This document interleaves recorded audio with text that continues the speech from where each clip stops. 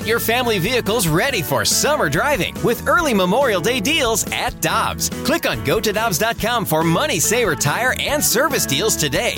Dobbs, with 43 locations, real deals are always close by. Another day is here, and you're ready for it. What to wear? Check. Breakfast, lunch, and dinner? Check. Planning for what's next and how to save for it? That's where Bank of America can help. For your financial to-dos, Bank of America has experts ready to help get you closer to your goals. Get started at one of our local financial centers or 24/7 in our mobile banking app. Find a location near you at bankofamerica.com/talktous. What would you like the power to do? Mobile banking requires downloading the app and is only available for select devices. Message and data rates may apply. Bank of America N.A., member FDIC. Get ready for winter driving at Dobbs Tire and Auto Centers with super deals on tires, including up to $200 on new Goodyear tires, plus oil changes, brakes, batteries, and more. For value and savings, click on GoToDobbs.com today. With former Blues defenseman Jamie Rivers, I'm Brandon Kiley. It's Rivs and BK on 101 ESPN. Let's get back to baseball. Shall we, Jamie? I'm still fired up, but yes, let's get back to baseball. Much more exciting than talking about youth sports getting shut down here in St. Louis. We got baseball that is actually taking place out at Busch Stadium later tonight. Danny Mac's going to be on the call, and we are happy to be joined via the Brown and Crouppen Celebrity Line by Brian Kinney. You can watch him as the host of MLB Network's MLB Now, weekdays at 3 o'clock Central Time, as MLB Network provides wall-to-wall opening week coverage starting next Monday. Brian, thanks so much for the time. How are you doing today, my friend? I'm doing well. I'm going back to work. I'm putting clothes on every day, getting dressed, driving. It's good. It's all good. It is certainly exciting. What are you most excited about? Brian, I know you live for baseball. What are you most excited about the fact that baseball is right around the corner, officially 1 week away now from opening day? Well, just to have it back on and, with what we have gone through, what we are going through, what we will be going through, just to have some normalcy in our lives. And baseball is a big part of the rhythm of our life in this country. It has been for me. And just to have it, look, it's my job. I've pursued it for so long. But just to have it on in the background, have it on, look forward to it at night, to know what games are being played, what games are important, that hey, this series is starting tonight. Oh, it's a big weekend series. Those things, the normalcy of baseball, I think, is what I'll, really treasure. What do you think is going to look very different for Major League Baseball this year? Obviously, look, no fans in the stands. That's a physical difference as far as the attendance goes. But what itself, with the teams, the managing of the games, the pitching, the decisions that are made, what to you stands out that's going to look just a little bit different in a 60-game season? Well, there'll be a lot more, just a lot more alacrity with everything. You'll have to move fast. You can't let things just play out. You can't let even your starting pitcher. I've long said this in playoffs or even down into pennant stretch baseball. If you let your starter give up a 5 spot, you've failed. You can't have that type of leash, and I think that's going to be the case now. There's 2 months. It's not exactly a sprint, but things are going to be happening faster. Other than that, I think it's, there's only so much you can use people. You can bullpen, you can tandem start. We're going to see a lot more, of a fluid attack with the pitching staffs. Also, I think teams will be using the 30-man roster for the first 2 weeks and trying to throw pitchers that way. But it's not going to look much different than, like, say, a Rays game, from last year. You're just going to be, teams are going to be getting after it, and you can't just sit back and let it play out. I mean, it is one of the beauties of baseball that you have 6 months, and sometimes the best managing decisions are the ones where, hey, let them play, like, just let this play out. But that can't be the case for 2 months now. We're talking with Brian Kinney of MLB Network here on 101 ESPN. It's interesting that you mentioned the tandem starting, Brian, because we talked about that earlier today with the Cardinals. I mean, they go like 9 deep with legitimate guys that could be in most rotations with Flaherty and Waino, Michaelis, Hudson, Carlos. That's the likely 5-man rotation. But then you also have Ponce de Leon and Gomber and KK Kim, who just came over, and John Gant. Do you think this is something that the teams that have that depth in their both rotation and pin this year are going to have a significant advantage because of it? No question, and that is, and you've really got to, and you're very well versed in the pitching staff, so it's not as simple as we have a deep relievers or we have a deep rotation. It's really having a different way to attack from your pitching staff and utilizing them correctly.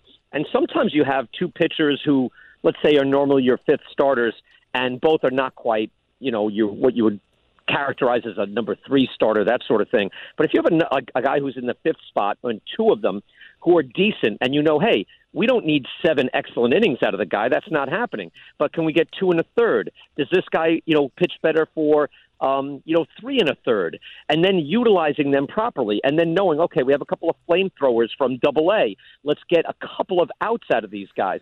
That's what's really going to separate teams. And if you're saying, look, the Cardinals, and I'm not as deep on the Cardinals staff as you get into it as you are, you're saying they're well equipped for it. That would really show up in the next 2 months. I look at teams like the Rays, obviously, are obviously ready to bullpen and attack. But teams like the Athletics, I think, are also a team that's just well equipped for a short burst of throwing different arms, different angles, never letting hitters get comfortable. So we're going to see the teams that are built for that, and I think the teams that are have a nimble mindset and have a way of attacking. It's very sophisticated now with attacking swing planes and knowing what's effective against what batters. And so we're going to see, multiple arms, angles, pitch repertoires utilized to team's best advantage. It's interesting because we've been having a lot of conversations about Carlos Martinez and how he should be utilized this season, Brian. And it's always the question of, well, do you have him as the closer or do you have him as the starter? And in a typical season, my answer is, of course, you start him because you get more value out of that over the course of an entire season. This year, as you've mentioned, things are a little different, and your starters might not be going 6-7 innings. And so in your opinion, Brian, do you think that same value judgment is there for a guy like Carlos Martinez as a closer versus as a starter? Well, I think just, start off, if I was advising the club, I would say, look, erase your mindset and all these categories that we seem to have for these guys. What we have are outs. We have pitchers who get outs. And if you're a guy who can go bulk innings, if you're a guy who can go short innings, sometimes the most important innings, high leverage, can be the 6th, 7th, or 8th. So I would have a guy roam. I mean, I think the best way to use a pitcher, if he's your best pitcher, like say you think Carlos Martinez is best in a short burst. Yeah, but he could also be stretched out. Well, that's even better because now he sounds like a relief ace from the 60s or 70s. I'd use that guy as a fireman. So if you have something, so it's really about just finding the strengths and weaknesses of your pitchers, using them for their strengths, and don't have the expectations. We need them to go 5. We need them to close. We need to, develop a hierarchy, get the strengths, get the matchups, and then don't worry about at what point in the game you use these guys, because frequently the game is won not in the 9th, not 1 through 6. Speaking specifically of the Cardinals, and this has been a huge topic of discussion here with us locally, is the outfield. It's a little crowded, which is a good problem to have. GMs and managers like that problem. However, as fans, we like to scrutinize. So right now, Tyler O'Neill looks like he'll be starting in left field, Harrison Bader in center, and Dexter Fowler in right. They have Lane Thomas that John Mozeliak has gone on record to say they expect a lot from him and think he can do a great job. And then we have the phenomenon, Dylan Carlson, who is just waiting at the front door to be invited in to the house and play. So in your professional opinion, how do you think this works out for the Cardinals? And what do you think we see most this year? Well, it's hard to say. One thing, injuries are going to play a big part, and it is a bigger roster, so it's good to have a crowded outfield, and that is a spot that a few teams in the National League have. One, you need one of those guys for DH, or you can utilize them for a designated hitter. That changes the equation quite a bit.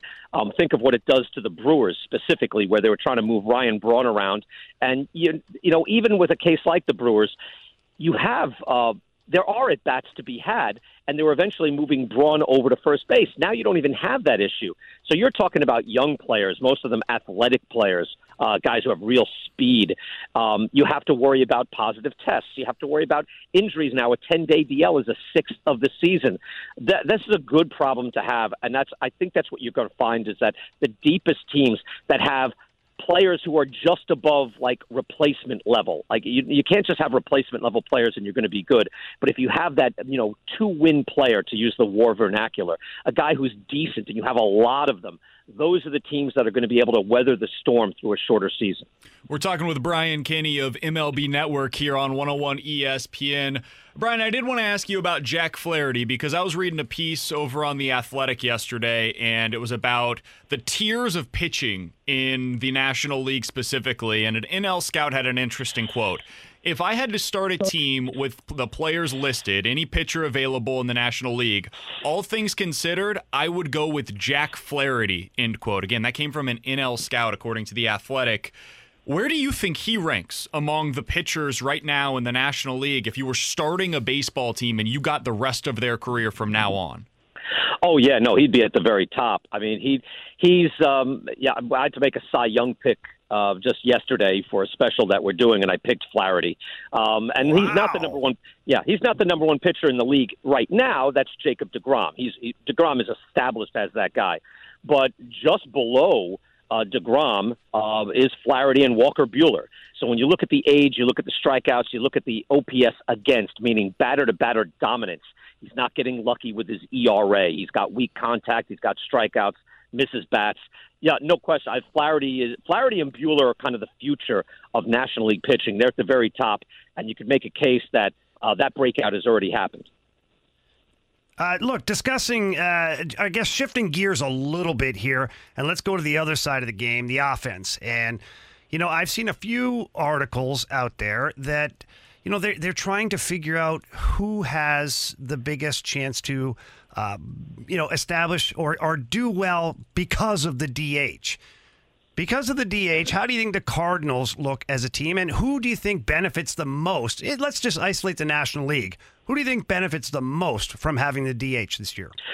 There are a bunch of teams who are obvious candidates. And look, the Mets caught a real break. They have Yoenis Cespedes coming back, and he can hit. He looks like he can hit right at his old level right away. We don't know if he's going to be able to run. We don't know what happens when he gets into full throttle game action as well. So right away, they have an excellent DH where they didn't know they were going to be getting anything. Also, I mentioned the Brewers.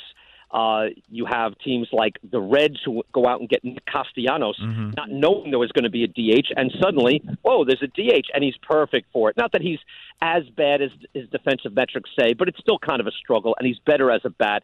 So they have guys like Moustakas, Castellanos. They already had a crowded outfield of good young hitters, so they benefit. The Dodgers, I think, benefit the most because they have the most good players.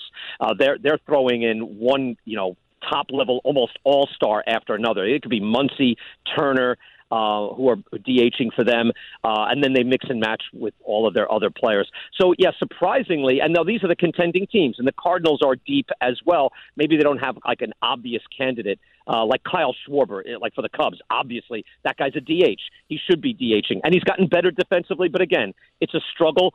It's perfect to put him in the DH spot. So I think the contending teams all seem to have somebody to go to that spot very readily. And then there's teams that are much lower, or a team that's on the cusp like the Diamondbacks that don't have obvious good hitting candidates that would otherwise be a contender. So it's kind of haves and have-nots. I know teams didn't have a lot of time to develop their roster knowing there would be a DH, but there is clearly a top tier of National League teams that are ready for American League Baseball. Final couple questions for Brian Kenny of MLB Network here on 101 ESPN. Earlier today, I was reading from Buster Olney, and he said if the Dodgers are the most likely National League team to make a big move before the deadline, St. Louis might be the second most likely, given the franchise's financial stability and the market opportunities that will become apparent. Again, that came from Buster Olney earlier today.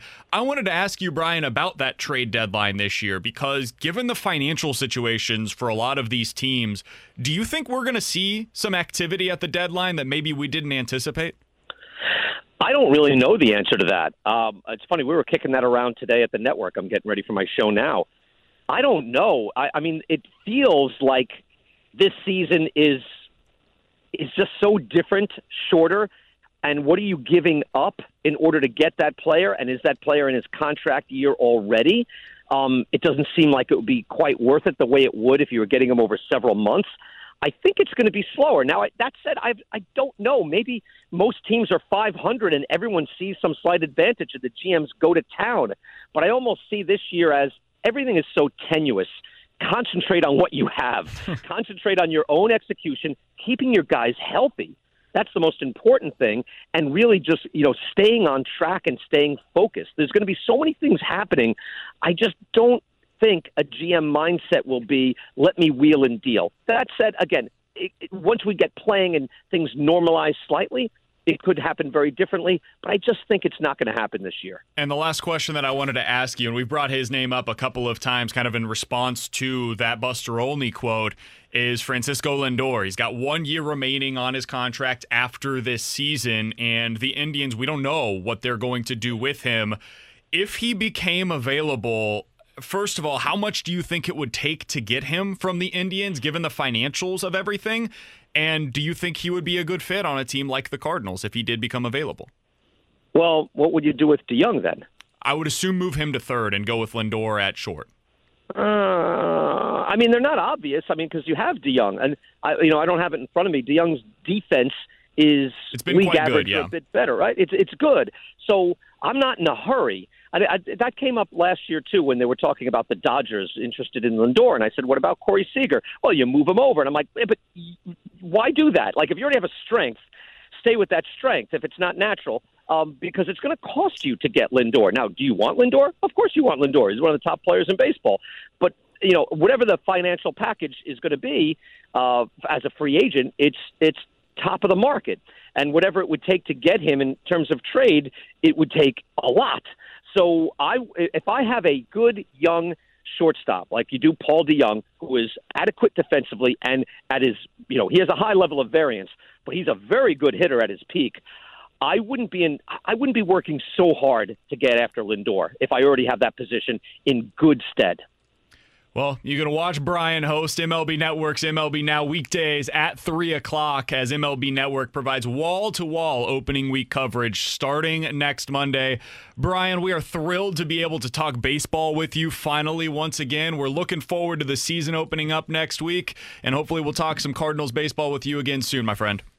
Excellent. Good to talk to you guys as well. Take care. You got it. That's Brian Kenny joining us here on 101 ESPN.